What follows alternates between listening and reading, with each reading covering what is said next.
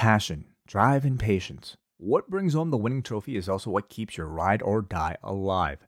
eBay Motors has everything you need to maintain your vehicle and level it up to peak performance. From superchargers, roof racks, exhaust kits, LED lights, and more, whether you're into speed, power, or style, eBay Motors has you covered. With over 122 million parts for your number one ride or die, you'll always find exactly what you're looking for. And with eBay Guaranteed Fit, your part is guaranteed to fit your ride every time or your money back. Because with eBay Motors, you're burning rubber, not cash. With all the parts you need at the prices you want, it's easy to turn your car into the MVP and bring home that win. Keep your ride or die alive at ebaymotors.com. Eligible items only. Exclusions apply. Rewind the dynamite from the post-wrestling site. AEW, lighting up the fuse. Sit back and enjoy the bubbly as we hear from John and Waiting. Where we're going, we don't need roads. And if the buck stops here, this thing might blow. Everything you hear are opinions of the show. And if you don't like it, go to the forums and let them know. Welcome to Rewind to Dynamite. I'm John Pollock alongside Wei Ting on this Wednesday evening following AEW's anniversary special. We have lots to talk about. How are you doing, Wei? I'm doing okay. How are you? I'm doing great. Lots that I got up to in the 8 hours in between talking with you last. Such as? I went for a walk. I did some reading. Okay. Wild stuff. Yeah. Nice. Did you have an adventurous afternoon? It's nice out. It's a pretty, this is like, we're back to like wearing shorts weather. I wouldn't say adventurous. I picked my fiance up from work. Had a bit of a workout. Showered and had some tacos for dinner. So tacos are always an adventure. Yeah. Okay, that's great. Yeah. Soft shell, hard shell combination. I'm a hard shell guy. Yeah. I had seven of them. 7? Oh yeah. Full size like tacos? No, they were kind of smaller. Like they were like we made them here, or she made them really. I just ate, and they're like those like I guess old El Paso like home store bought ones that that are like kind of smaller than like the okay Taco Bell yeah ones. Yeah. I mean, it got to the point where like I was only gonna have 4, but then like we had all these ingredients out, and it's really difficult to like portion out like taco ingredients with like shells. So I had like 4 more extra like shells just sitting there. I was like, what the hell? Let's do it. And I'll probably pay for it tomorrow. Live wild, Way. That's I like fucking that. It's crazy. Yes. Taco Wednesday. The underrated taco night of the week. Yes. Well, congratulations. That sounds great. I'm going to. I'm now craving tacos, so you have definitely left that impression on me by sharing this. Okay. Well, tomorrow's a new day. Tomorrow is. Way, it's as I mentioned, you could wear shorts outside. You could also wear a brand new T-shirt. Do you have any recommendations of where people could get a brand new T-shirt? Absolutely. Store.postwrestling.com. You don't say. If not a T-shirt, perhaps a toque. We are deep into fall. We're approaching winter very shortly. Now is a perfect time to get a brand new toque to keep that head warm. You definitely do not want to get sick from any cold, anything this winter. And you get your flu shot? No, not yet. I don't actually usually get my flu shot. Like I don't know when the last time I actually got one was, but this year I definitely think I will. So it's like you're gonna have to wait. I got mine last week, and the local pharmacy, I mean, they're out as of now, and I had to go in the morning. I pre-registered to go get this thing done. I showed up in the morning where I got a number and was told, well, you're looking at a 1 to 2 hour wait. I said, well, can you text me? They said, sure, we'll text you when it's time. So I went home and I got a text, I think 7 hours later, and had to go back. Oh, geez. Wow. So I don't know if it's like that all across the city, but I mean, obviously the demand for flu shots this year is probably astronomical. Yeah, I might wait out the crowd a bit. Sorry, I interrupted you. Stay safe, everyone. Buy a Post Wrestling toque or a t-shirt. Plenty of items at store.postwrestling.com. Yeah, and every week, of course, we give out a free t-shirt to anybody in this, the Patreon, patreon.com/postwrestling. So if you don't mind, John, let's draw from the bag. Okay. Wei, I know you're like eyeing several different options. I want you to go with the furthest one within the one where it's like you're just reaching and it's the one like an extra inch further. So I want you to like really go down deep, grab that name, and I know it's a tough one. Maybe this one's going to set us back a little bit on postage, but let's go for it. The winner is Jamie McMartin from, I believe this is Ottawa, Ontario. Congratulations to you. Oh, wow. Yeah. Ottawa is, man. Well, we'll send it out now, and hopefully it makes it by Christmas. Ottawa, Ontario, congratulations to you. You're a bit more north than we are, so you're going to need some extra clothes. As Tucker Carlson would refer to it as, the capital of Canada, Ottawa. Yeah, did he say that, or was it Ottawa? I can't remember how he butchered it, but it was a way I've never heard Ottawa mispronounced in my life until this goof decided to try and pronounce the capital of Canada. Well, maybe he's right. Maybe that's how the natives, originally said it. I don't know. That's actually never been a question that has preceded or followed Tucker Carlson. Maybe he's right. That has never been said, actually, in connection with him. Yeah, I'm not really familiar with this shit. Well, consider yourself blessed. Congratulations to Jamie in Ottawa, Ontario, Canada. You are a proud winner of an item from store.postwrestling.com. So you can go check it out. The Post Wrestling toque, listen, I swear by it. I love that toque. I have both of them. I think I need one. I don't know if I have one anymore, but yeah, cool. I'll take your word for it. So Wei and I have done about 10,000 shows this week. We have covered every single G1 show up until and including today's B Block card. So that means 16 G1 podcasts are in the books, and we have 3 more to go. You can go catch up on all of them if you're a Post Wrestling Cafe member. And I know what everyone's thinking. Wow, they're so deep into the G1s. Rewind away this week. Man, are they going to mail it in?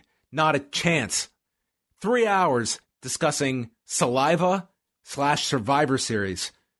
Saliva Series 2002 from Madison Square Garden, featuring Always, King of My World, the Dudley Boys theme, a live performance at the World. I mean, this was, if the trope or the cliche of WWE and Saliva had an event to fully capture this relationship, it's Survivor Series on November 17th, 2002. Sure. Yeah, well said. I really enjoyed this show. It was, I love that particular era when the brand split still felt somewhat significant, felt somewhat legitimate. And this was a show that was, had some very significant moments, including the debut of the Elimination Chamber, Brock Lesnar versus The Big Show, which, of course, many people remember as the match where Paul Heyman turned on Brock Lesnar. So we also had a match with the SmackDown 6. We had the debut or the return of Scott Steiner at Madison Square Garden. So I recommend this show. So that is up there for Cafe members. I am very excited to announce that coming up Thursday, nothing from me and Wei. We have no show coming out on Thursday beyond this one you're listening to. But we will be back on Friday with a free G1 show. It is a rare, free podcast covering the A Block finals, and we'll go through some of our top matches of the tournament. Wei, you are constructing a list? I have my top 10.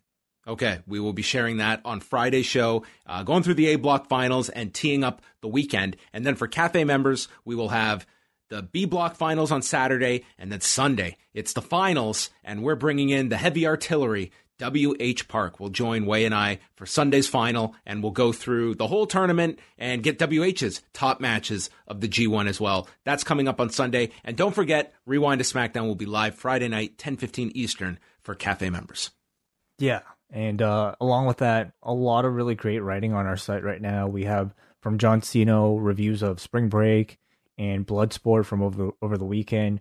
Mark Buckledy and Mike Murray continue to write written reports for all of the G1 shows. And of course, John Pollock and Andrew Thompson are always there providing daily news updates and everything else. Oh, let's not forget Davey Portman with his Impact Report. Yes. All of that can be found at postwrestling.com. And of course, we will have reports on all the G1 shows right up to and including the finals this Sunday with Mike and Mark. So let's move on over to Monday's draft edition of Raw. They did 1,855,000 viewers, so they were up 12% this week, getting the bump that SmackDown did not experience on Friday. They did a 0.57 in the 18 to 49 demo, so they were fourth on the night on cable.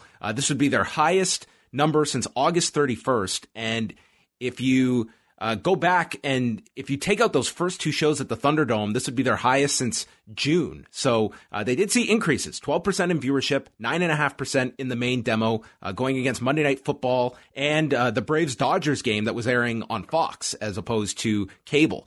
They did see almost a 17% drop throughout the show. It was a big loss in the third hour, which I don't know if that goes to show that there was a declining interest over the show as you got deeper into the rounds where you're talking about less important people, or the Battle Royal was not something that people were sticking around for, but it was a pretty notable drop in hour number 3. But they bounced back with their 50-plus audience by 10%.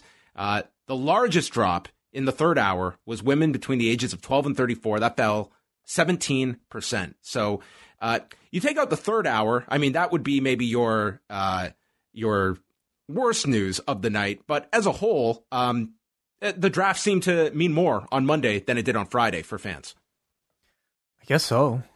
I don't know. I don't know how to really explain, Friday doing worse or at least barely doing that much better, and then maybe a bit more of a significant climb on Monday. I mean, the rosters are the same. The shows are largely the same. So what do you think? I think that it was obviously, I think on, for whatever reason on Monday, I think that there was maybe some added interest. I don't think we should overinflate the success either. This was still a show that year to year, this draft was way down from what they did last year. But nonetheless, from what Raw's doing now, which is all you can compare it to, it saw a bit of a bump. This was their best they've done since they introduced the Thunderdome. It beat all their other summer numbers. So that's something. It's a tired point to make, but I just think that Raw, the health of this show in a 2-hour format would just be so much more. I mean, if you cut out this third hour every single week, Raw is it holds up much better over 2 hours, which I know is breaking news that we can we can point to. But is that beneficial to USA though? I mean, they're happy getting those 1.6 million viewers from 10 to 11 p.m. That it's and getting it 52 weeks per year as well. That's a big selling feature with WWE that, this is not something where it's 22 episodes and then we got to fill that 3-hour slot for the rest of the year. You're getting this programming every week. So I think obviously they are happy having that third hour, and it's always been USA were the ones that wanted this third hour. So I think they are happy with it. So that was Monday's number. We move on. Are you ready for some Conor McGregor news, Way? Oh, no, but please. Well, so here is what has happened. Our latest update was, of course, Conor McGregor and Dustin Poirier trying to shoot their own angle on Twitter to do an exhibition charity fight. Well, what resulted in that was UFC reaching out and offering Conor McGregor a fight, but wanting to do so in January of next year, on January 23rd. McGregor was down to fight Dustin Poirier, but he said it has to happen in 2020. He's willing to fight on the November pay-per-view or the December pay-per-view. And today, Dana White was on with Brett Okamoto of ESPN, and he said, listen, that's the date we've offered him. That's it. If he wants to fight, he can. We've got our year laid out. January 23rd, that's the date. And hours later, Conor McGregor goes on Twitter. I accept. January 23rd is on. My goal is to see this fight take place in Cowboy Stadium, proper style. Jerry Jones is a friend, and the stadium can hold our crowd. I will be ready for Texas, and Texas will be ready for my fans. Then Manny. So to update everyone, Conor McGregor is now unretired. The Manny Pacquiao fight is now on the back burner, and he is now unretired way, and he's also dictating where this fight will take place on the date. So with everything Conor McGregor states, you always take with not just a grain of salt, but then you file that grain of salt down, and that is what you process Conor McGregor's words with. But if this happens, this would certainly be a big fight. God knows what he's expecting crowd-wise to be in Cowboy Stadium, but by January, who knows? Maybe 80,000 people will be willing to go watch a fight by then. Ooh. Yeah. Well, who knows if borders will even be allowed, because certainly like to fill that 80, you might not have to maybe go outside of the country, but if it's a Conor fight, I'm sure that would make up a huge section of his fan base. I can't see it filling up with that many people. At least I hope not, because January is not that far away. You also have to imagine like this is like he's making the concession that, okay, I'll fight on your date, but this is where I want the fight to take place. Like there's a reason the biggest fights happen in Las Vegas, because it's more advantageous for UFC to run at T-Mobile Arena in Vegas with all of the added finances that come with running in Vegas versus going to a stadium and doing even filling a stadium. So they can charge more in Vegas. They can charge more in Vegas. There's the casino money that comes with it. I mean, there's a lot of reasons why they run their biggest fights in Vegas. So I would not classify this as a done deal, but more so. The funniest part, actually, of this whole thing was that if you watch this interview that Dana did today, did you see, by the way, I forgot to ask you this on Monday, did you see the Joaquin Buckley knockout on Saturday? Yeah. I mean, sometimes like even if I'm not watching any UFC, like you see you hear about these knockouts and you see these knockouts on your timeline.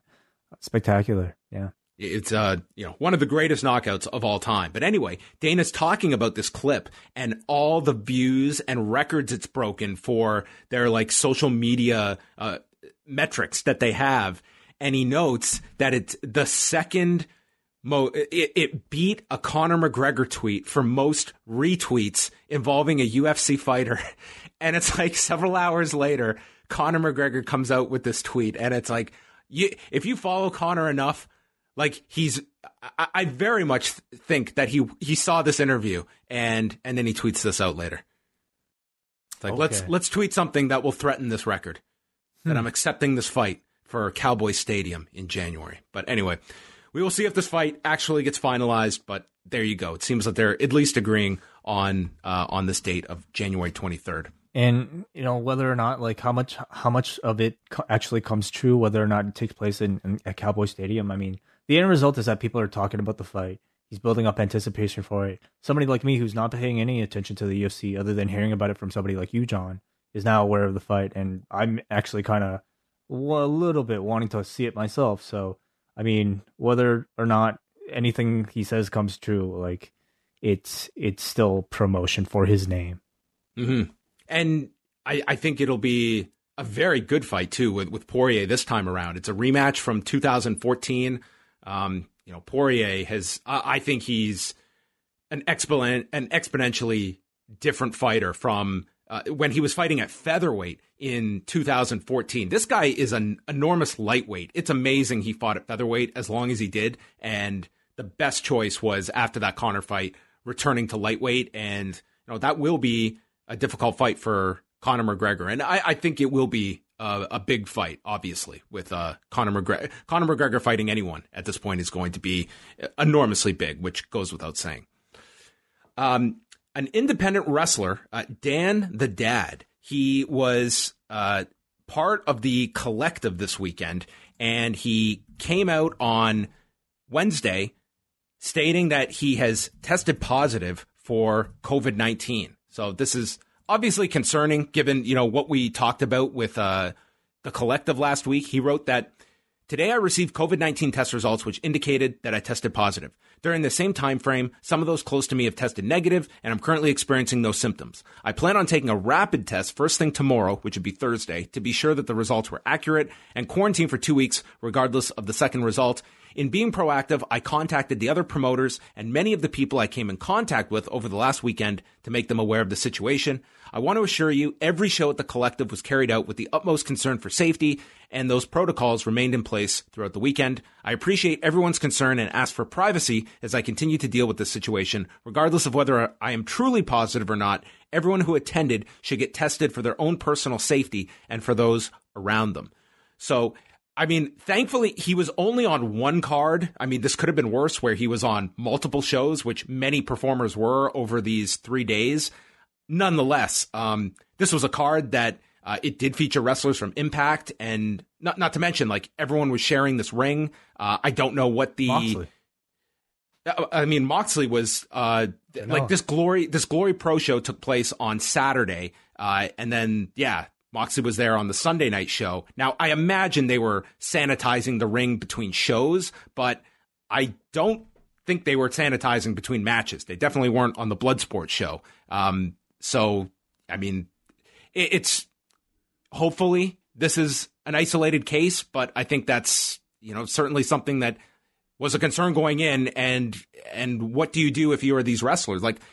All of these wrestlers should probably, at the very minimum, be getting tested, if not quarantining themselves. And there's shows are running with people that were on these cards involved, and including, as you mentioned, there were AEW wrestlers on these shows.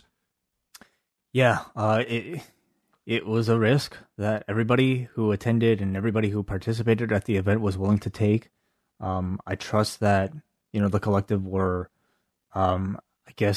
doing everything in their power to prevent spread in the event that something like this might have happened. We'll see what happens, and let's hope for the best. But this is an example of, I suppose, any independent promotion looking to run multiple events in the same weekend. It's something that I feel we'll hear about a lot more in the future. Mm-hmm. Yeah, obviously we wish him a full recovery from this. And also, I think you need to, I imagine that some of these wrestlers would be feeling very, I don't know. I'm glad that he revealed this and didn't, the fact he went and got tested. First of all, there could be a lot of wrestlers that even if they just wouldn't have gotten tested and wouldn't even want to know. And also making this public, which should be automatic, but let's be honest. Do you want to be that guy to have to? So how many cases have we heard about people revealing it only after the fact? After they've, passed through the illness and all the symptoms. When I think, if in this event, if you shared a locker room, shared a ring with other people, it is absolutely responsible to let those people know. And really, I think as a warning, just even to the public that, hey, there are real risks involved with any of these events being put on right now. So it's just to me, I don't know, being genuine. Yeah. Yeah. And if you're positive, you have to let people know. You have to share that information. Yeah. So. Good for him. He seemed to do it in a very responsible and just upfront way. Ryan Smile, who was a UK-based wrestler, passed away on Tuesday. His partner, who wrestles as Alex Windsor, wrote that on Tuesday morning, Ryan passed away after losing his battle with mental health, a battle in which he had been fighting for a long time. I can't fathom the words to express how I'm feeling right now. To anyone who knew Ryan, whether through wrestling or on a personal level, it's with an extremely heavy heart that I have to break this tragic news. He had not wrestled since the end of 2018. and had been wrestling since, I think, 2006 was when he started. So he was involved with OTT, was on their very first show, actually, in 2014, facing Pete Dunne, and then would go on to win their No Limits Championship. He won titles with Rev Pro as well, and was also started the Lucha Forever promotion in 2016 with Will Ospreay, which shut down a year later. Probably the biggest match he was involved in, was probably the biggest match in OTT's history back in April of 2017 at National Stadium. It was him, Ospreay, and Lio Rush against Kenny Omega and the Young Bucks that drew 2,200 people. And then, he wrestled through the end of 2018 and, as his partner mentioned, suffering from mental health problems. So I think that's obviously was dealing with a lot of problems, and unfortunately, this sounds like it was the most a tragic end to that particular battle. So that was the news today coming out of the UK scene involving him. We also have another lawsuit filed by Joey Ryan. This is a $10 million lawsuit that he's filed last month, actually, against Anthem Sports and Entertainment, the parent company of Impact Wrestling. He has filed this lawsuit in Nashville over a breach of contract issue over his release this past June after the allegations had surfaced against him. It stated in the lawsuit he was notified by Scott D'Amore by email of what measures they were taking, and then received his formal release later that day that was signed by Ed Nordholm. He had signed a deal in September of 2019, and the length of the contract went through August of 2021. And Ryan is noting in the lawsuit that in the contract, it's written that if there is some issue, there is a 5-day cure period, that if the promotion presents to the talent, the talent has 5 days to handle it with the company. And if nothing can be worked out, then Impact had an additional 30 days to resolve any problem, and then they could terminate the deal 30 days after that time period. So he's claiming breach of contract here, that he was released and they did not live up to this portion of the contract.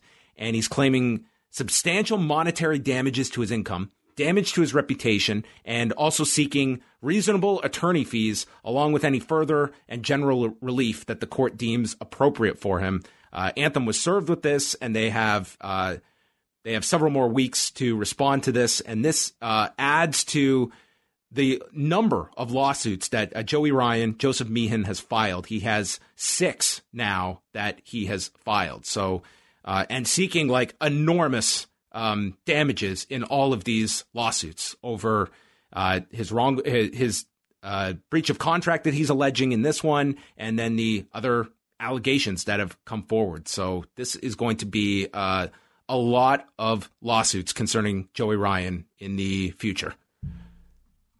See what happens.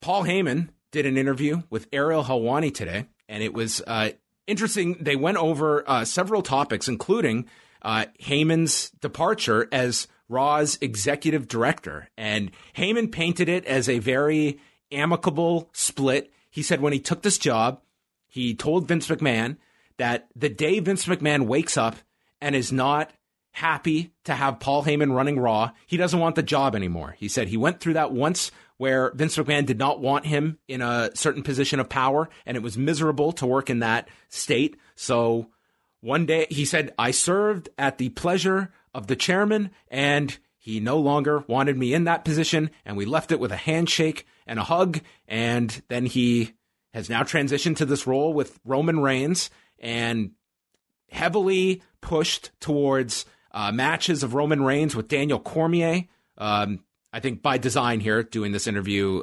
to know that Daniel Cormier will likely be watching this, and pushing the Rock match as well with Roman Reigns. He didn't really have much to say about Brock Lesnar other than his gut is that Brock Lesnar is not going to do MMA again unless there is such a great challenge for him, but thinks that he got all that settled when he fought Mark Hunt at UFC 200. And he says Lesnar is not under contract with WWE right now. He's happy being a father and a farmer at home. And he'll go back to WWE if he's enticed with some kind of challenge to go back there, and talked about the uniqueness of having to cut promos without fans in the crowd. He very much misses the fans, and talked about who he thinks are, the big stars that he enjoys watching right now in UFC, and named Israel Adesanya, Jorge Masvidal, McGregor, Khabib, Amanda Nunes, and the Diaz brothers. So, I mean, there was not, I would say, a ton that Heyman really revealed here, but, this was not going to be the time in his career that he's going to be combative over the way things ended as executive director. And for all we know, perhaps he had his fill of that for a year. That's probably a super high pressure position that maybe after a year, he was totally happy to be relieved of that added duty. I have to imagine by this point, like his third term, maybe even more than that. Oh God, it's been it's been a turnstile of times that he's been in the creative process, out of the creative process. I mean, going back to 2001, the guy had to know the drill by now, and probably knew that this was a very kind of volatile position to be in for anybody. And I would hope that he probably took it all in stride. It seems like by this interview, it appears he did. Otherwise, I'd be, it seems way more fun, honestly, being a performer, cutting promos, and dealing with all that other stuff back there. Oh, and I'm sure he is no question that he seems super engaged with this Roman Reigns. Like, it feels so fresh. It's working so well. I mean, I'm sure, once you go through that grinder of being in that creative process, to be told, certainly, it's a demotion, but at the same time, what a load of stress that is off your shoulders when you go through that every single week. All the late night meetings, plans changing on a whim, and then you can just come in, do your thing. He's very hands-on with this program with Reigns. And then having people like AJ Styles cut promos on you on the internet. That as well. Yeah, that did not come up. But what do you see? Has Paul Heyman had his last creative position in pro wrestling? I won't even say WWE, in professional wrestling. I don't think so. I think he's always somebody who is seen as talented enough, and really, it seems like he's very current and modern enough. He's keeping up with a lot of, I guess, what's current in MMA at the very least, and he seems to still have his a really good eye for talent that I could see them defaulting back to him at some point. If not WWE, then maybe another company coming around with enough money to have his services. Because to me, he still seems to be a very, talented, creative mind. It's just not the right environment, and maybe it never is. I just don't know where, if not WWE, the obvious one is, AEW. I don't know if AEW would want to upset its creative structure and put in a Paul Heyman. I'm sure he's got his fans there, but I don't know. I look at AEW creative. It's would I want to upset that now? I would say no. And if it's not AEW, I don't know where he fits in otherwise beyond a WWE. And I guess there's always that possibility of, 18 months from now, another creative shakeup, and Heyman, it's a very small circle of people that Vince McMahon relies on in those head creative roles, and Heyman is one of them, and Bruce Pritchard is another. Well, who could have seen the formation of AEW even as an option 2 years ago, right? 2-3 years ago, maybe at this point. So, I mean, he's not young, but he's not really old, not too old to be able to write wrestling. So I wouldn't write him out as as having his last go around as a creative lead at a wrestling show. How about in WWE? Could you see that once again finds himself in that role again? I don't know how long his current contract is. That might be maybe more of a likelihood. Sure.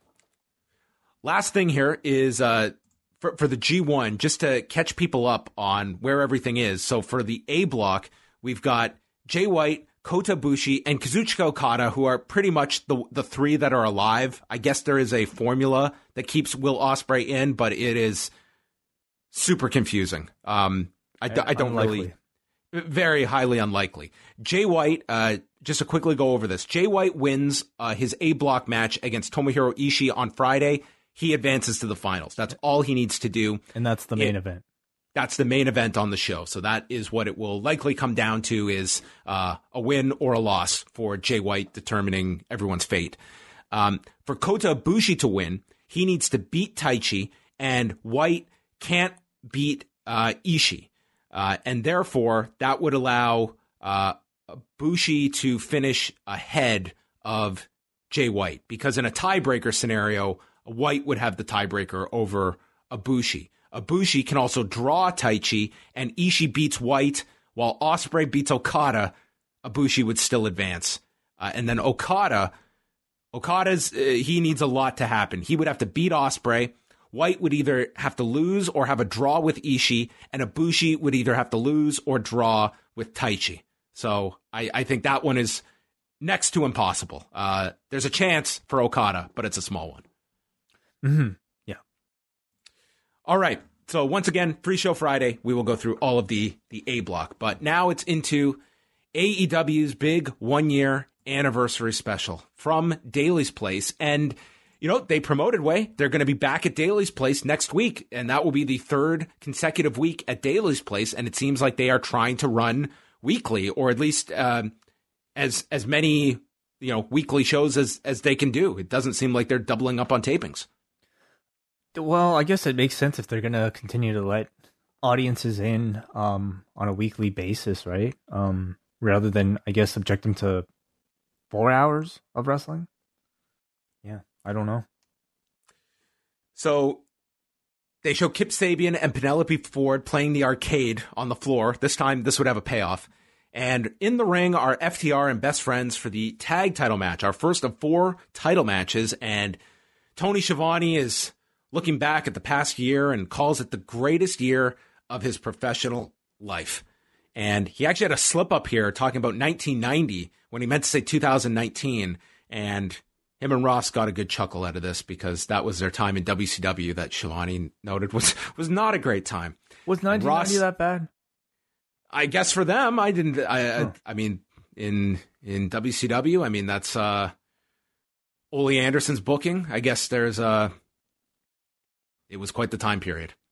Okay, that was like RoboCop. Maybe that's what comes to mind when they think of 1990. Who? Ross says that AEW has made wrestling fun again. They got the heat on Trent for a while. There was a chant of "You're a weenie," and then he delivers there's a back suplex by Harwood off the top to Trent. Wheeler then lands on the knees as he comes off the middle rope, and Chuck gets the big hot tag, hits a tope con hero to both men on the floor. Tully then sweeps the leg, but Chuck kicks out and he goes after Tully, but this allows Harwood to hit him from behind. They double team Wheeler with the soul food, half and half suplex, and then a shining wizard by Trent for a 2 count. Wheeler gets sent out of the ring with a tornado DDT, and they hit strong 0 on Harwood, but Wheeler returns, making the save. Taylor then takes a snap suplex on the floor, and Wheeler gets sent over the guardrail by Trent, who goes after him, and Wheeler is by the arcade. And Trent ends up charging at Wheeler, and he goes head first into the arcade, destroying it. And Kip Sabian is just devastated, and he sends Penelope to go get him. Meanwhile, Cash Wheeler has the belt. Chuck Taylor stops him, returns, and Rick Knox then hides for cover, and this allows Wheeler on his second try to get the belt shot, allowing Dax Harwood to pin Chuck. This one went about 17 minutes as FTR retained the tag titles, and then we'd get into the post-match. I thought both teams worked really hard. It was a very active match. Good action. I know like maybe AEW like really likes to start their shows off like really hot right with everybody in the ring, but I do think there is something to be said for just like some of the pageantry, especially when it comes to like a title match, I at the very least like maybe a bit of an entrance, if not like a bit of a video. I think for me just kind of might get me a bit more into a match like this, but if we're just talking bell to bell action, I thought it was very good. Good match. Yeah, I thought it started the show off well. A lengthy match, too. I mean, they got a lot of time here. The best friends hugged one another when Miro runs out and he attacks them at the prompting of Penelope Ford. And that would take us right into our next match with Miro and Kip Sabian against Lee Johnson and Sean Maluta. Miro takes Maluta to the floor, destroys this man, throws him into the guardrail, knocks Johnson off the apron. He goes into the guardrail, and then it's Kip Sabian with a splash.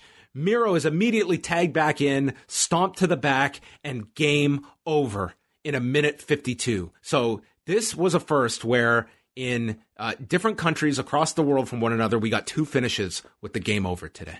Oh, that's right. Wow. Yeah, yes. 2 moves named the game over. Just a squash match for Miro destroying Maluta.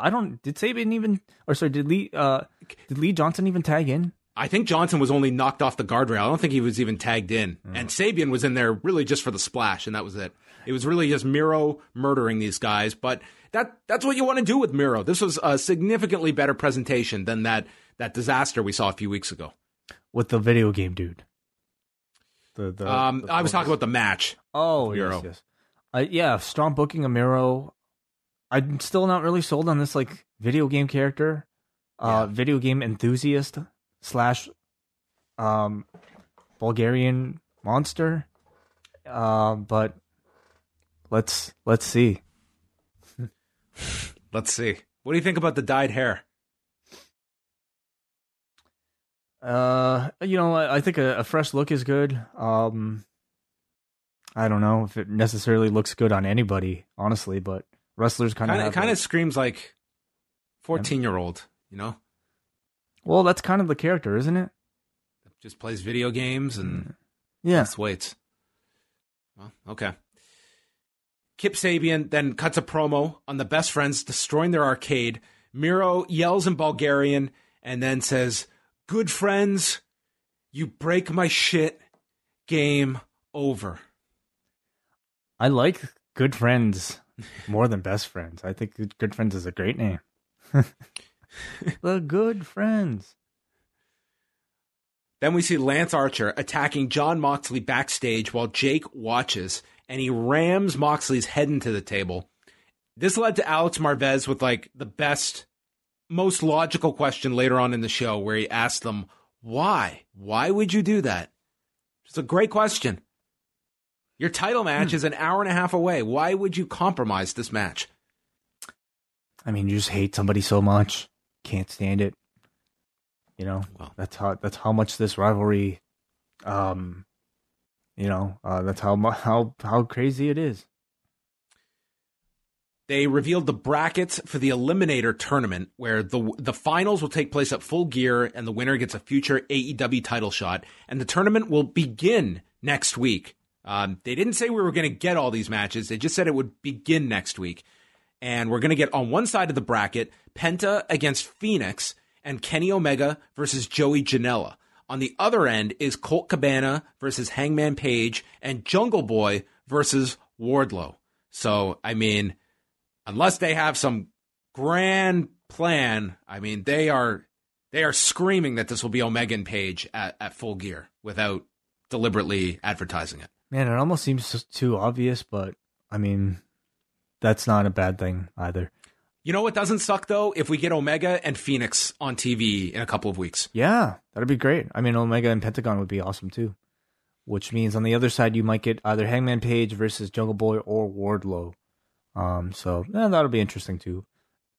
Surprising that they would put Penta against Phoenix. Yeah, which, I mean, Eddie Kingston said is going to be Hagler Hearns. Okay. That's a great promise for television. Now, what was weird was they said it will start next week, but they didn't say what match we're getting next week. Yeah, they didn't. And it's kind of unusual for them to not be very specific about what's to come. So maybe they aren't even sure yet. Yes. MJF and Wardlow came out, and this was for the big groundbreaking announcement. He says he's accomplished more in this last year than all of you meaningless schmucks have in your entire lives. He's here to stay on top, and he calls out the man he's looked up to hear his groundbreaking announcement, Chris Jericho. So Jericho comes out with the Inner Circle. They're all wearing their jackets except Sammy Guevara. And the crowd is singing Jericho's theme, and MJF points that for future reference, you were all off key. And he wasn't wrong, to be quite honest. Like, they were cutting to people that were at like different points of the song. This was not the most in sync crowd. I don't expect a whole lot from a wrestling audience. Guevara is finally presented with his jacket. Jericho urges him to put it on, as Sammy calls it a stupid jacket. He puts on the jacket, and this thing is gigantic. It like Sammy Guevara like disappears in this jacket. They said it was built. It was made for Andre. He said it was a 5XL. This is a very funny visual. MJF takes note of Jericho's body, the condition he's in, and he wants to touch his hair. And they do this big lead up to MJF touching the man's hair, and Jericho tells him to cut the shit, okay? What's this announcement? MJF says that you and me are the biggest minute-to-minute draws. You're the demo god, I'm the ratings ruler. And together they have dominated AEW. He brings up Jericho at home watching Animal Planet, which Jericho clarifies he hates Animal Planet, and MJF notes that Animal Planet is not under the Turner umbrella, so they can bury this network. They state that if you watch Animal Planet, two piranhas are never seen eating one another because they have mutual respect. Him and Jericho are predators, and their prey is starting to adapt, and therefore they have to adapt too. What if we work together? And he is all tongue-tied. He's trying to build it up, and he finally swallows his pride and asks to join the Inner Circle. And Ortiz cuts him off and says, we don't want you in the group. Jericho instead says, we need time to decide. So next week, would you like to meet one-on-one for a steak dinner? And they shake hands and give all the enthusiasm and energy as though they were going to have a first blood match. They are going to have a medium rare steak dinner together. And Jericho says he's never wanted anything more than this steak dinner that they will have next week. And as they leave the ring, Hager and Wardlow stared a hole into one another. Another awesome segment with these two. And I'm sure the steak dinner is going to be great. Oh, for sure. Yeah. It seems like it might be... I don't know if they're going to do the steak dinner like in the venue or just like around the venue, like in a pre-tape. But anytime like, you know, you have creative minds, like go out and shoot something like this. I mean, I'm sure it's going to be really interesting and fun. So I think the story's like cool. I'm digging it. I thought MJF was spectacular in this segment. What do you see happening at the pay-per-view with Jericho?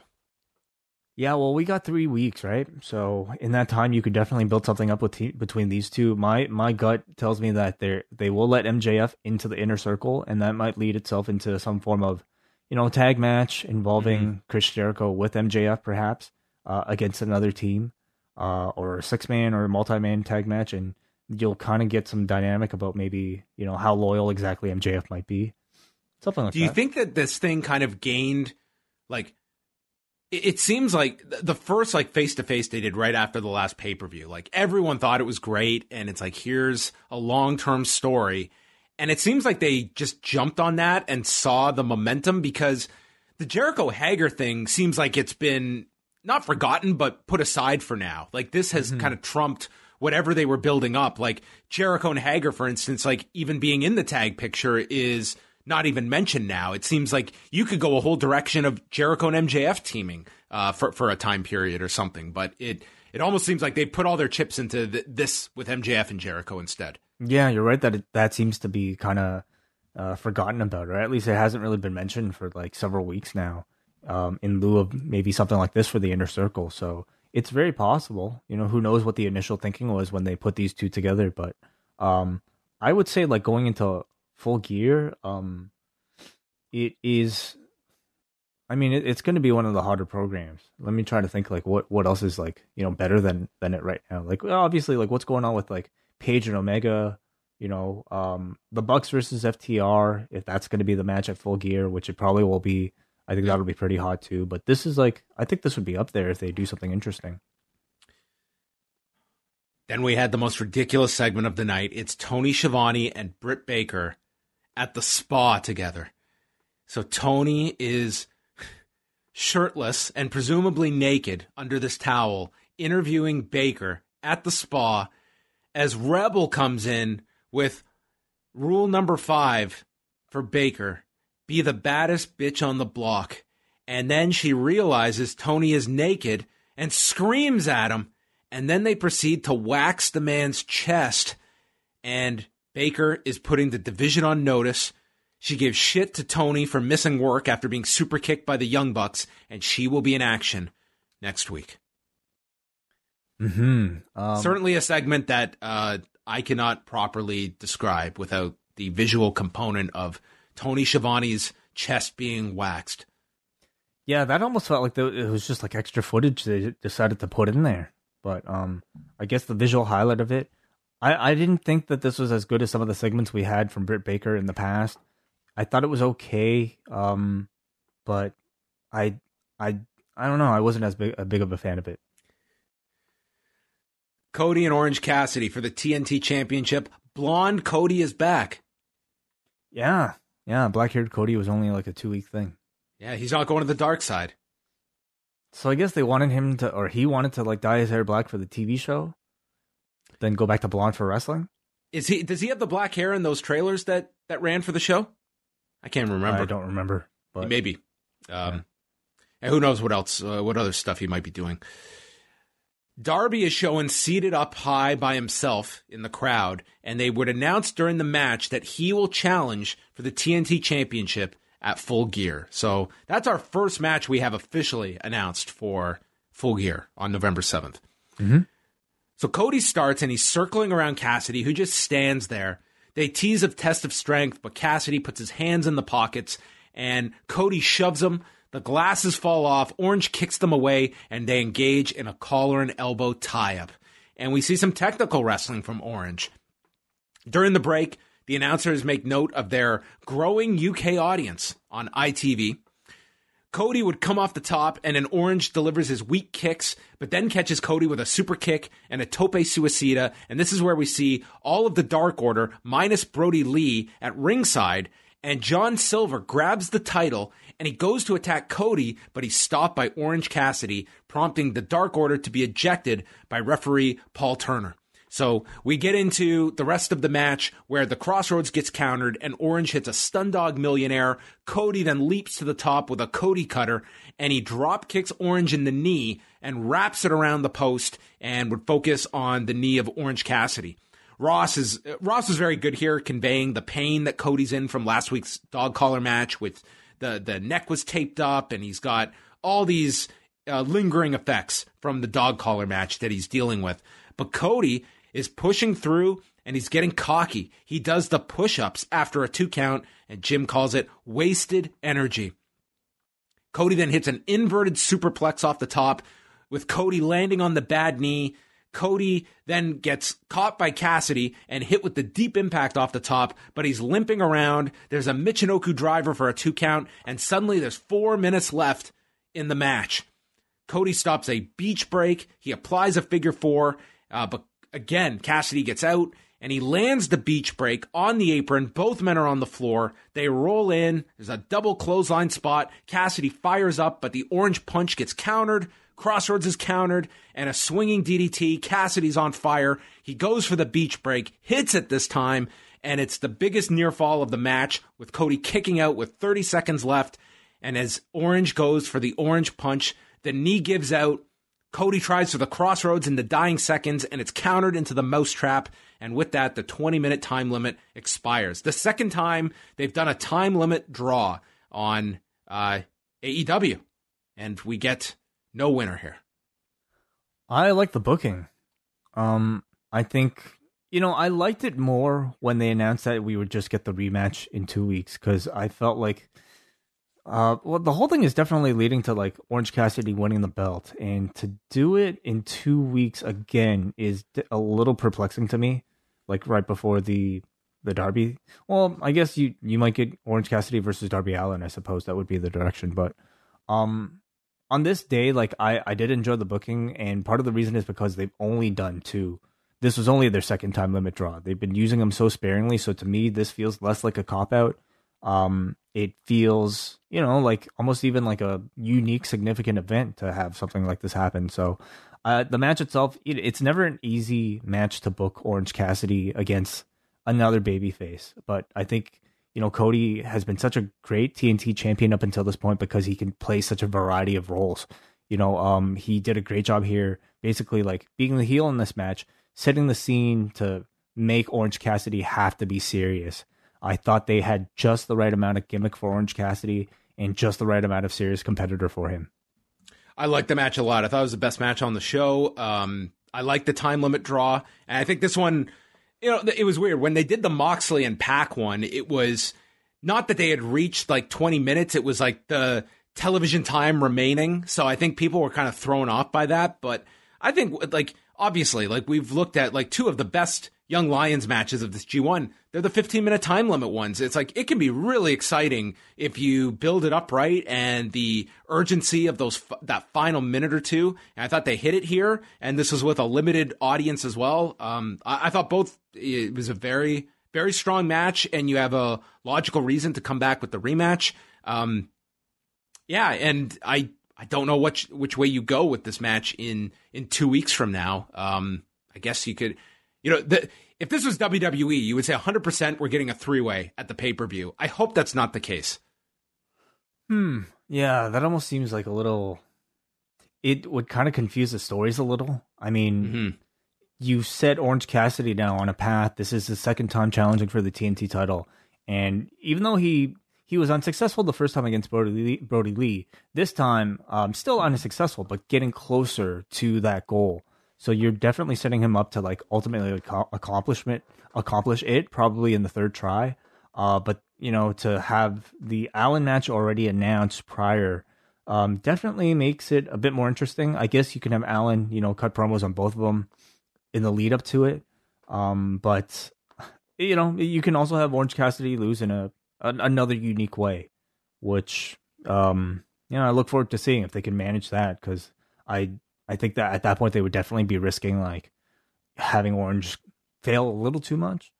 But do you think the timing is right to do, like, presuming Cody keeps the title, to do that Cody Darby Allin match again? Because I mean, that was the criticism of the last one was, okay, Allin loses this one, but I think like the next one, he's got to beat Cody. Do you think the timing is right to pull the trigger with that? Not necessarily. Like, to me, like the Allin Cody story is more of like a brother, older brother type of relationship, even though like Allin's kind of got that with Moxley as well. But like I could see like, his being more of like an Okada Sonata story where like it'll take him years before finally beating Cody. So I think less of that one. I feel like Orange Cassidy though is already at a certain level. He's not so much like younger brother character to me, and he's instead more of an equal to Cody. At least like that's the impression that I have right now, coming off of the Jericho feud and seeing him in a match like this. So I don't know. I expected them to do the title change tonight. So in 2 weeks I would expect the same, but they could come up with another out. The last thing is, I mean, they have done it several times, but they don't always get a match announced 2 weeks in advance. Do you think that is, just being smart, knowing that the Halloween Havoc show that we're going to promote a title match 2 weeks in advance, knowing that NXT is going to have a big show that night? Yeah, I definitely think that's what it is. I mean, they probably might have done it anyway. Like they have for like the special occasion shows, like maybe even this show, they might have announced some matches, like the Archer Moxley match they announced like several weeks out. Mm-hmm. So, but I'm sure maybe it's a case of wanting to counter program, or maybe it's just something that like I would have to think that maybe it was a case of counter programming. I do think that there is going to be a lot of divided interest that night, that even if you are someone that always watches AEW first, I just think like the nostalgia value of Halloween Havoc is pretty strong, and they're going all in on it. They're doing the spin the wheel, make the deal. It's like a Halloween themed show. I think is a really smart themed event to do for one of these shows. So I think there's going to be a lot of interest in NXT that night, or at least a lot of people flipping back and forth that maybe traditionally just watch AEW straight through and watch NXT later. I wonder, yeah. At the same time, I feel like a lot of people are like DVR people already right now, so we'll see. This is where Alex Marvez interviewed Archer and Roberts, asking, why did you attack Moxley? And with that, Moxley attacks them, and it's announced this will be a no DQ match later tonight. Matt Hardy was in the crowd. He had blonde hair, by the way, in the trailers. Who was this? Cody. Oh, okay. Sorry. Yes. Well, maybe he's got some other role going on that he needed to have blood. Yeah, he had to. No one just dyes their hair for no reason. No, I guess that's not true. In wrestling, people dye their hair for no reason lots of times. Tony Schiavone's with Matt Hardy and his entire family. They're in the crowd. He says he feels practically perfect and he's cleared to return. But then a video plays on the screen, and it's various photos of Matt Hardy, and an unknown person uses a Zippo lighter to light them on fire, and it's Sammy Guevara, who literally takes the Vince McMahon line, "It was me. It was me all along. He was the attacker." I think this was the least dramatic reveal of the year for a wrestling attacker. He took out Matt's knee, busted his face, and he's going to send him back to the hospital, and it's not over until you're sent home for good. And Matt is pissed at Tony. He said, "Did you know about this? Is this on the run sheet?" And Tony is just as surprised and apologizes to Matt. So Matt's pissed, but he says he's coming for Sammy Guevara. So the most cursed feud of the year will continue between these two. This was met with a huge groan from me. I mean, I don't know. Maybe I suppose they might want to finish the match and the program that they had set out. But to me, like, this is a feud that's turned off much of the audience for the many casualties that it's caused to the both of them. And it's a pairing I personally was happy to see conclude. And I really have no interest to see again. Bringing it back right now after all this mystery, you know, you really, anytime you do a mystery opponent, or a mystery attacker, it's like the pressure's on you to, you know, introduce somebody at the very least, maybe new, maybe making their return. This was just going back to the exact same program that we had just seen with Matt Hardy. So to me, it felt like a really big disappointment. Not to mention the fact that this guy who's now trying to be the serious heel, we just saw it in 5XL jacket as a joke in the segment prior. Yeah, it's I think Matt Hardy has had a real struggle since coming into AEW. It just doesn't seem that anything has clicked in a big way. And this feud has some perplexing decisions. Like, why? I don't know. The stuff with Private Party, to me, like, it's not really. It just seems there's been so many. It just seems like they've come up with all these different ideas, and they've thrown them all against the wall on TV, on being the elite, and it's like we have not had any consistency with this guy. It's just all over the place, and I don't know how to view Matt Hardy. It doesn't seem like he has any solid role in the body of the program, and this feud is like the only consistency that they've had over the last like 2 months. So they're going back to it. Yeah, it just to me, like, this has been a really rough run in AEW so far for Matt. Well, he went from like the multiple personality thing, which I think was amusing, but maybe at some point they just thought it ran its course.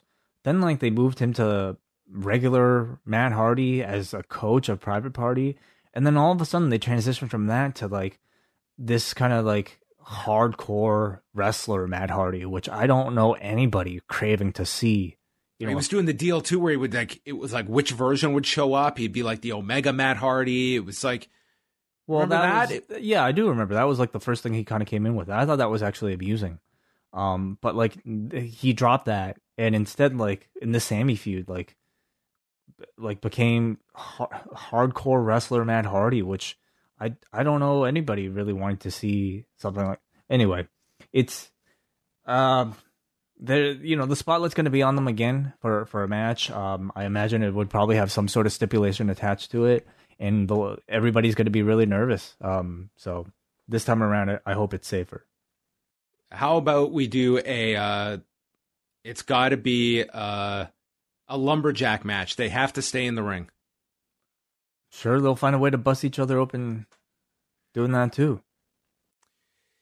Our next segment featured the tag teams on the stage, and Tony Schiavone announced that next week there will be a 4-way tag match to determine the number 1 contenders for FTR and face them at Full Gear. And they're going to select 4 teams at random, which right off the bat kind of negates this whole ranking system, does it not?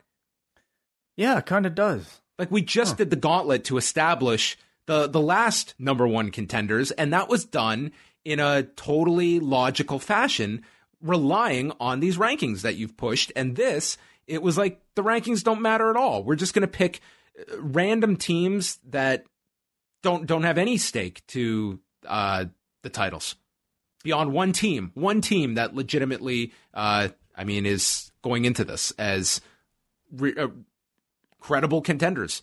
So they picked by random draw. Exactly, by total fluke. So they drew the names of Private Party, John Silver and Alex Reynolds, who looked like they had just gotten called down on The Price is Right, The Butcher and the Blade, and the Young Bucks, which Tony is pissed having to read their name. The Bucks come in, they shake hands with FTR and have an intense stare down. Nick says, "We're not here to super kick you, Tony." Instead, they super kick Butcher and the Blade and Silver and Reynolds. Everyone brawls, and the Bucks and Private Party are left in the ring. They shake hands. They brought up the upset from last year, and then they super kick Private Party. I don't see any other result to this other than the Young Bucks winning. I don't know. I wasn't a big fan of this setup because they have gone above and beyond when it comes to explaining stuff like this, that this just felt completely at random to do. So, I guess beyond that, FTR have kind of been doing an open challenge type of thing, haven't they? Where anybody can challenge them for a tag title opportunity, or at least they're non-title opportunities, aren't they? No, they're for the titles. Oh, even the 20-minute deals? Yes. Right. So, in that sense, that already kind of defeats the purpose of the rankings, but you're right. For something this formal, maybe, the expectation is for AEW to pay to at least mention, something to do with the rankings. Oh, okay. Once a year, you can randomly draw somebody from even the bottom seat coming into the top. My guess is partially it's they just need a way to really set the Bucks off for this title opportunity, and maybe something in a bit more of a dramatic fashion than just you're ranked number such and such and you get the shot. It's another way to put the profile on a team like Silver and Reynolds, who are definitely picking up steam. Same with the Butcher and the Blade, and Private Party as well, who have 3 other teams that I would say have been pretty prominently featured over the past month in the tag team division. So I guess they just need a reason for another match before the pay-per-view. Yeah, the rankings that they have, the latest ones, it would go in order. Best Friends, Young Bucks, Dustin Rhodes and QT Marshall, the Butcher and the Blade, and then Santana and Ortiz. So those would be your top contenders. Okay. Next, we had Hikaru Shida against Big Swole for the AEW Women's title. They noted that Big Swole has won 7 straight matches and thus gotten this title opportunity. On the floor, Shida hit her with this running knee lift, and she's yelling into the camera, and then Swole comes from behind, knocking her into the camera.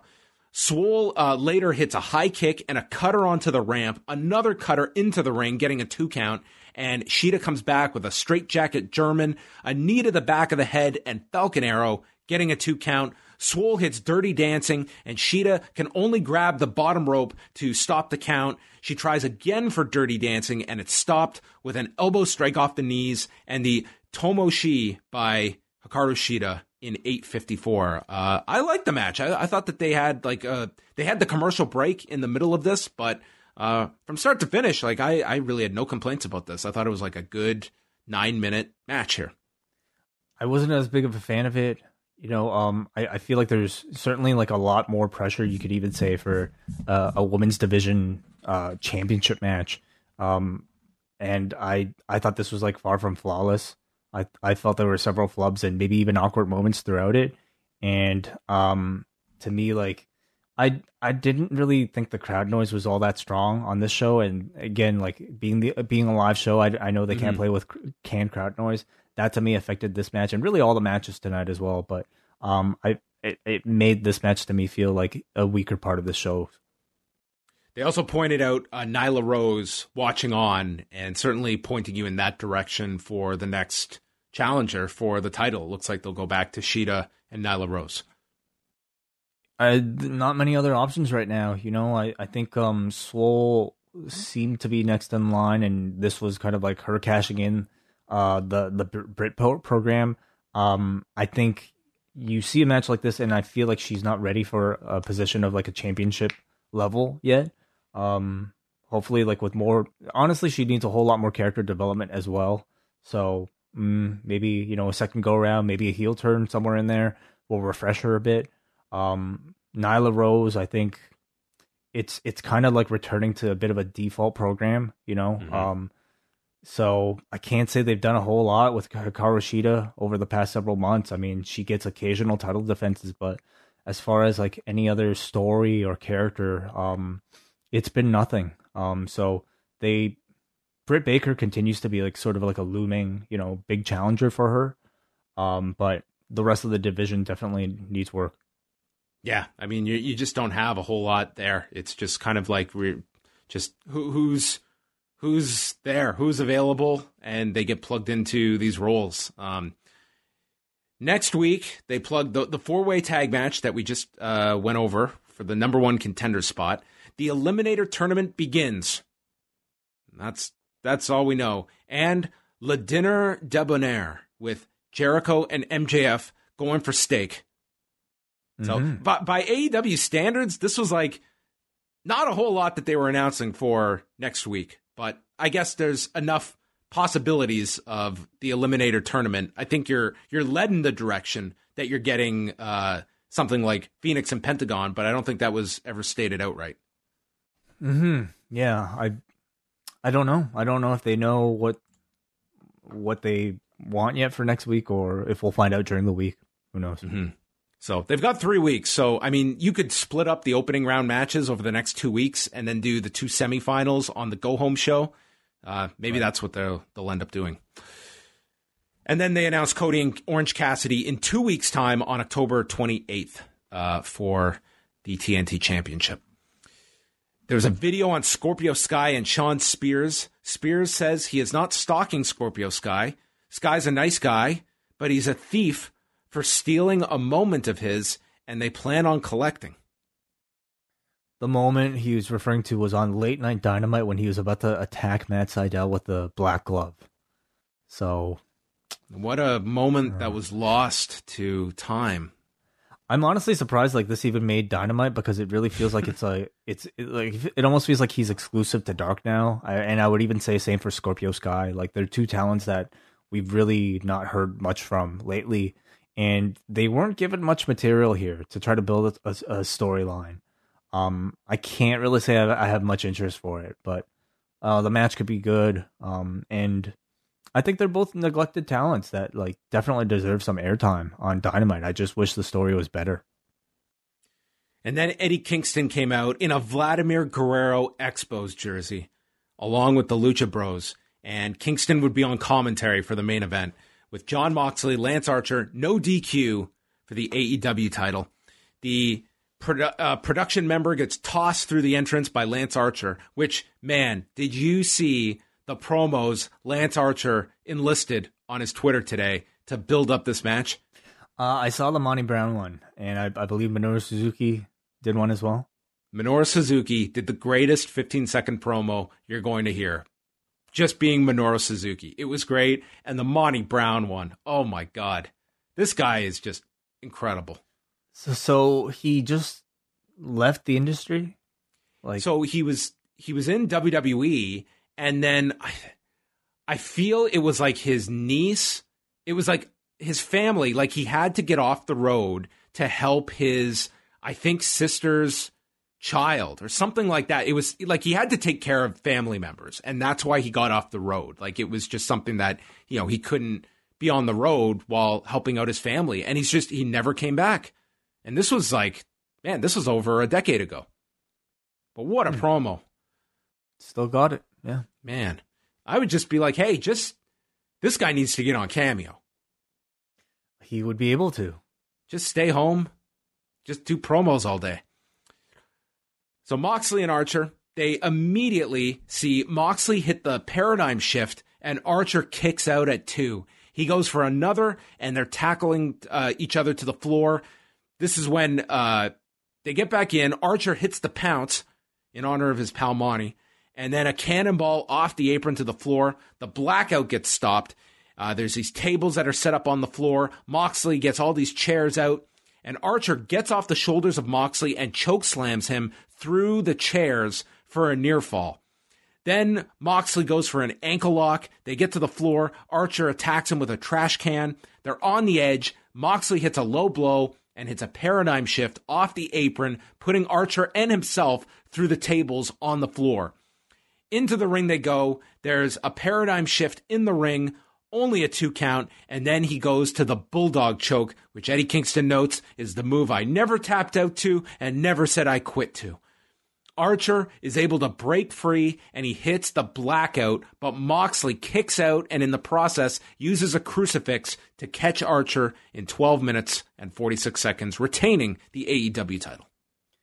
Strong physical match, like good TV hardcore match.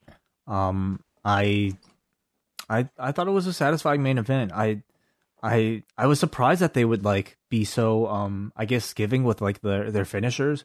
You had 3 paradigm shifts here and the blackout, which Moxley pretty much like no sold. Same with like Archer with the last paradigm shift, and they're usually maybe a bit more protective of him, but I guess they wanted to make this a big enough match.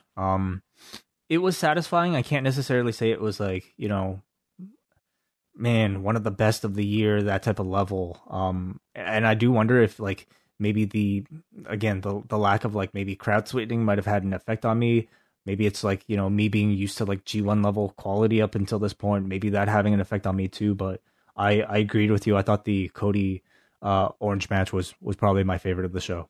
It was a very good TV main event, but it was, for a match they built up for a month. Like this was, it was to me, like it was a good main event. That's as far as I'd go.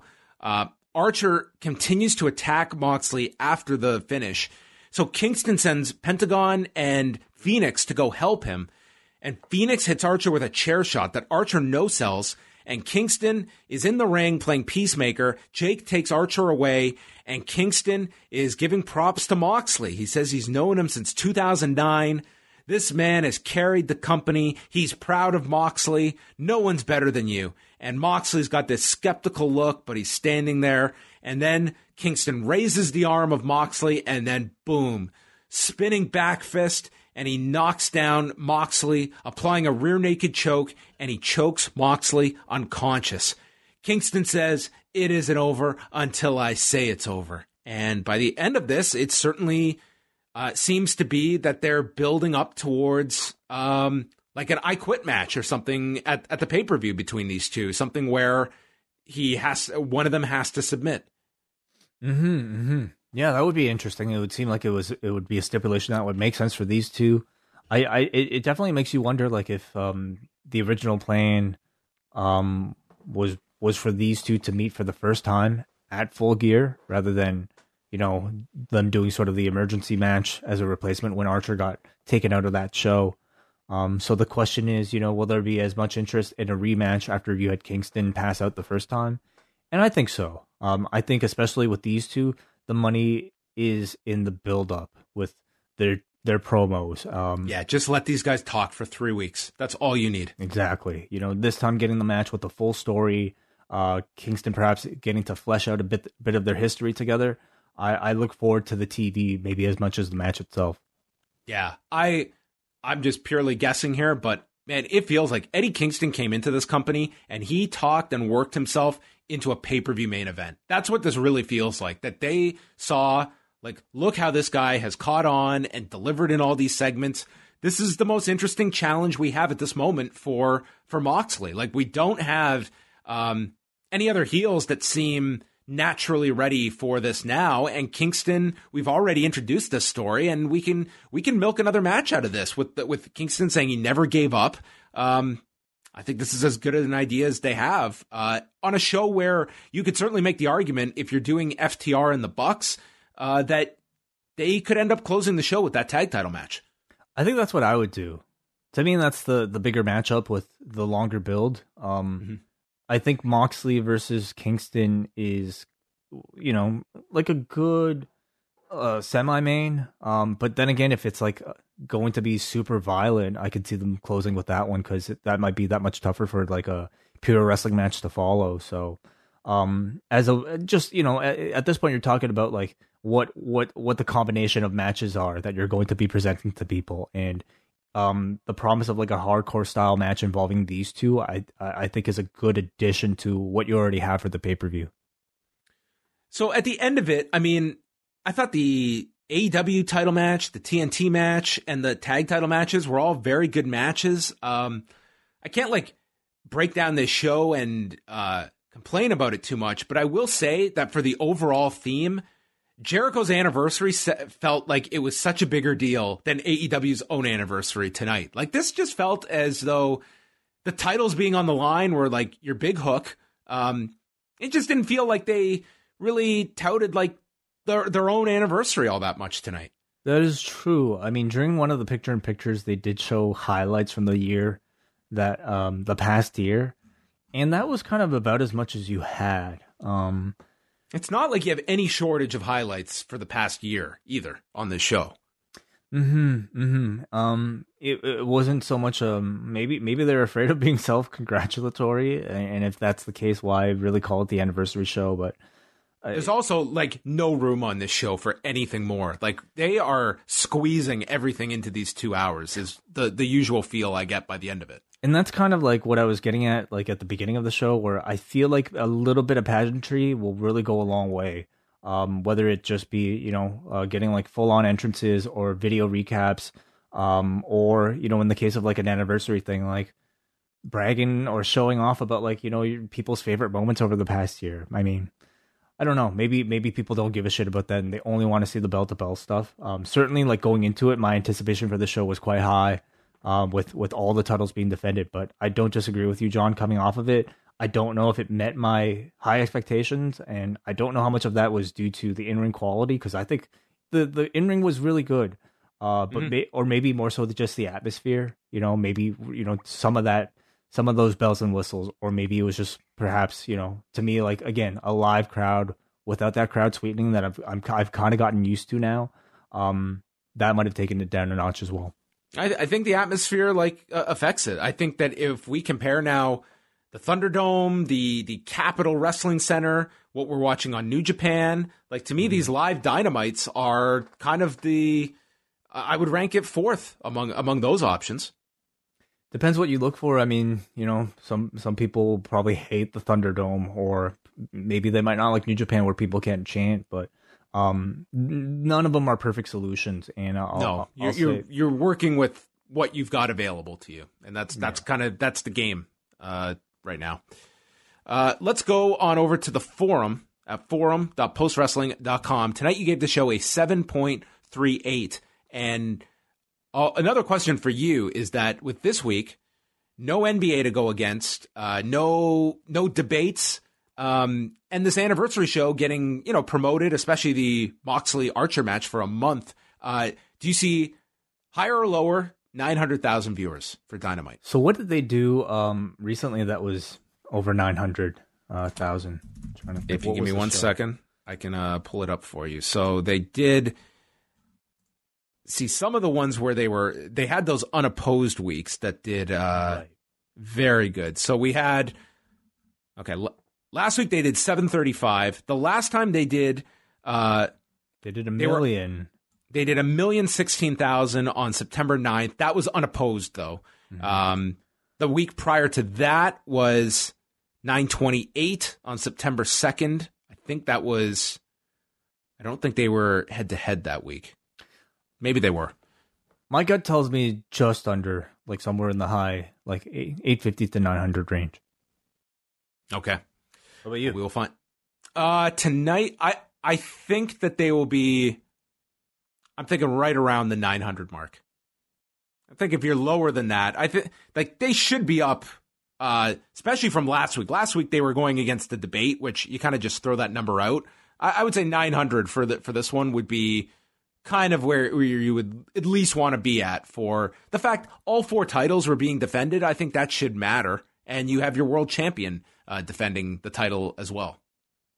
Yeah, Cody versus Orange Cassidy, I think, is a big match. I mean, all the matches had, pretty decent build and featuring big names. So, yeah, we'll see. All right, our first piece of feedback comes from MJ. Jericho and MJF had one of the best promo in-ring segments I can remember in a long time. Both guys were on their A-game. Moxley is one of the best booked and worthy champions since Okada's 2-year reign. I love the way he's been presented in AEW and his run as champion. I wish they weren't running back Cody and Orange after a great use of the time limit draw and would much prefer a 3-way at Full Gear. Britt Baker and Tony Schiavone are a gift to wrestling TV when they do these segments together. The crowd was either much more vocal tonight or better mic'd. With AEW continuing to run out of Jacksonville, I will try to get up there to take in a show, maybe Full Gear, depending on the card. Though after All Out, I may need to see another pay-per-view before making that kind of commitment. So MJ, like, feeling different about the way the crowd sounded. So, I mean, maybe he's right. See, we go to Noah from Vaughn, who says, for a show that had no title changes despite 4 matches, I thought it was a really strong offering from Dynamite tonight. Cody, for the second straight week, stole the damn show. He and Orange Cassidy's match was incredible. MJF and Jericho segment was probably the best thing on the show. They continued to just be gold together. 8.5 out of 10 show. Full Gear already is shaping up to be a great show with Darby versus either Cody or Cassidy, finals of the tournament, Bucks versus FTR, and Kingston versus Moxley. With Kingston never tapping out to Moxley, what are the chances we get a lights-out match at Full Gear between the two of them? We haven't seen the lights-out match since last year's Full Gear, and I'm curious if you guys think they bring it back this year as well.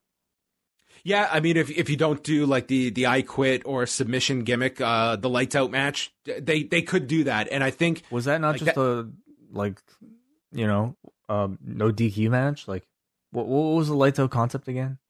The lights out concept is that it's completely unsanctioned by the company. So it's a no DQ match. Pretty much, yeah. Okay. Which, I mean, there was such a vocal response to that last time that they did the Moxley Omega match that I certainly see them going back to that at some point, and that's like your one feud a year that you do that with. That's a possibility too. So. Yeah.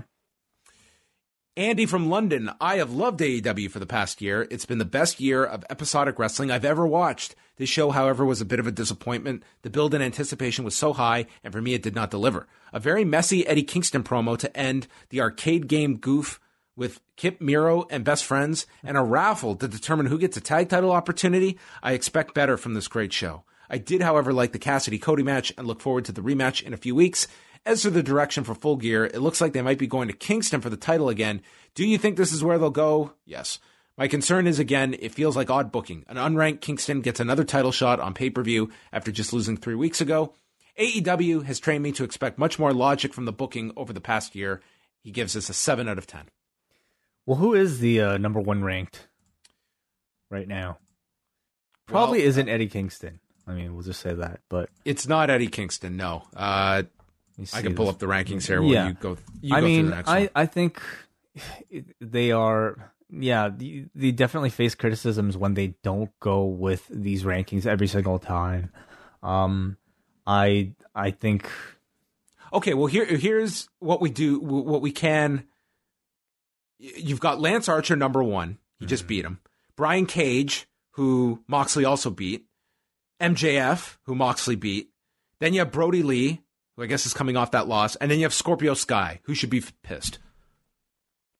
You're right, yeah. Why is Scorpio Sky feuding with Shawn Spears? And the question is, I mean, Eddie Kingston is just a hotter program. And when you have things like this, you just, I don't know, you throw your hands up in the air and just say, like, hey, let's just go with this. It's like, this shit's just...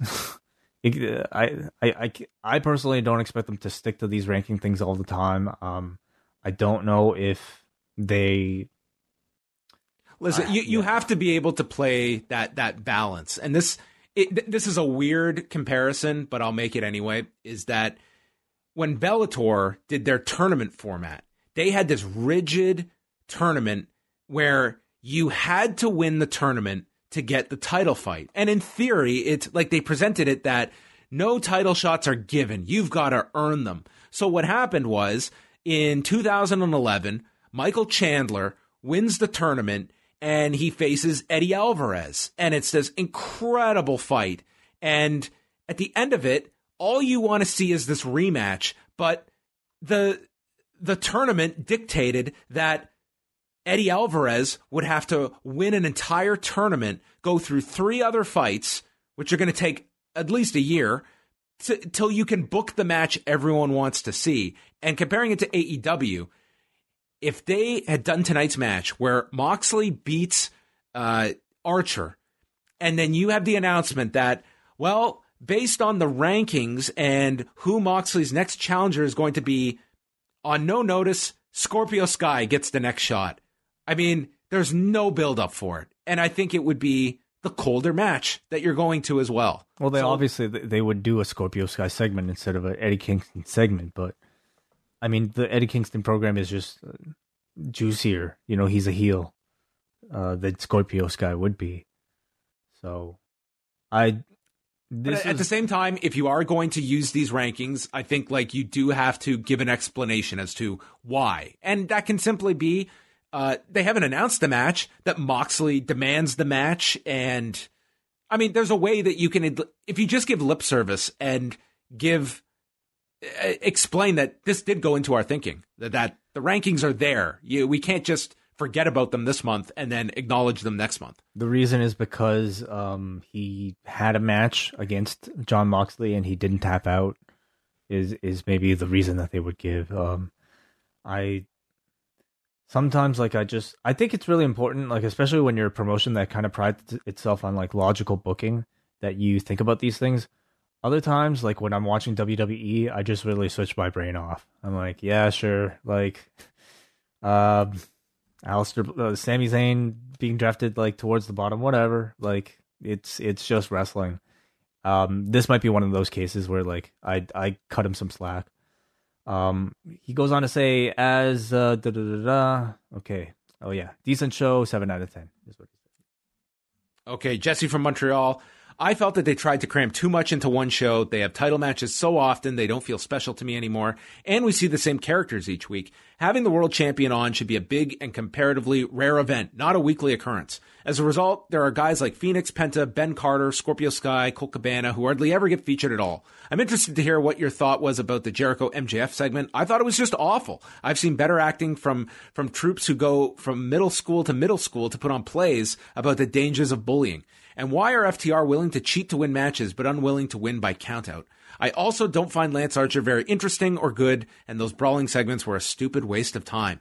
Baker and Shivani, as well as Eddie Kingston, were the highlights for me. I thought the Jericho MJF segment was great. I think that's like the best story they've got going right now. I mean, I just simply don't really watch wrestling for like great acting. I do sometimes, but like to me, that segment was more just like about. I mean, there was subtext there. It was like MJF. There's something brewing underneath their motivations, whether it be MJF or Jericho. I mean, like for me, it's just was I entertained by the segment? And I thought MJF was just really funny. So I could understand your frustrations if you're looking for like good acting. I don't think that's a complaint that many have coming out of that segment. Honestly, like I would be stunned if people were complaining about the acting in that. I just don't think that's enough of a criticism you're going to hear from the audience at large.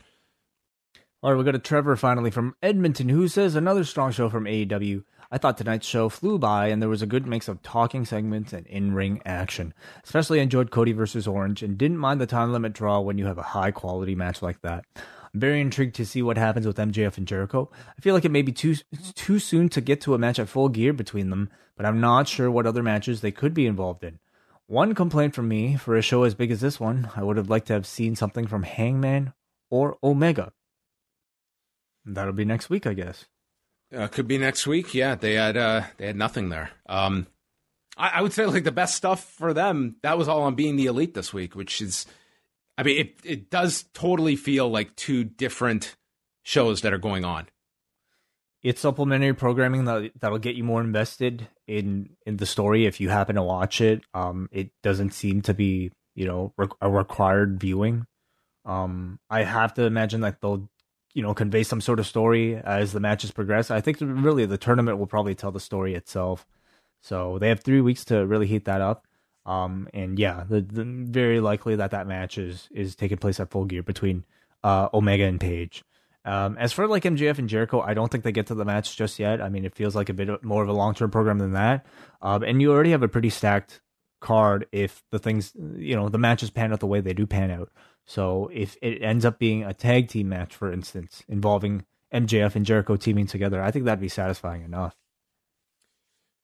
Yeah, you can certainly involve the inner circle in some way. And like, will they all get along? It's like Jericho and MJF.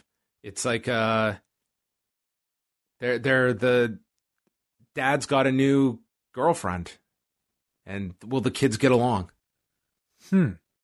Yes. Maybe we'll get a family dinner. That'll be at the pay-per-view. They'll all go out for a steak dinner. All of them. Food has definitely been a big promotional tool for Chris Jericho this year. Mm-hmm. Start off with champagne, then a bit of a mimosa, steak now. He's going off to the main course. You can't eat on an empty stomach or drink on an empty stomach. What's for dessert? Full Gear. That's the answer. They're going to go out for ice cream. Full Gears. Yes. Okay. Gear Okay. Maybe. All right. Well, thanks everyone for your feedback. We always appreciate it. And you can go hop on over and check out Up Next as they run down Wednesday night's NXT show from the Capitol Wrestling Center. So Braden and Davey will have a full rundown of that. Wai and I, after a much-deserved day off, let's be real, come back on Friday, and we will have 2 shows for you. G1 Climax going through the A-Block final, and then Rewind to SmackDown on Friday night, where Roman Reigns will take on Braun Strowman. Way. Yes, for the WWE Championship, or the Universal Championship. I'm sorry. How did Braun navigate the rankings to get up there? Was that win over Dabba-Kato, did that springboard him right to the top? That I have zero explanation for. I'm sure they'll break it down, all the analytics that went into this decision. It's certainly not down to audience demand. I can't say it was that. So who knows? You don't think he's going to win the title on Friday and take the title to Raw? I would love to see the betting Keith odds Lee next week. Yeah, how do those statistics break down? Can we get the same New Japan G1 calculators on that? We'll work on a system. We'll come up with it for Friday. All right. Thank you, everybody. We're done. Goodbye.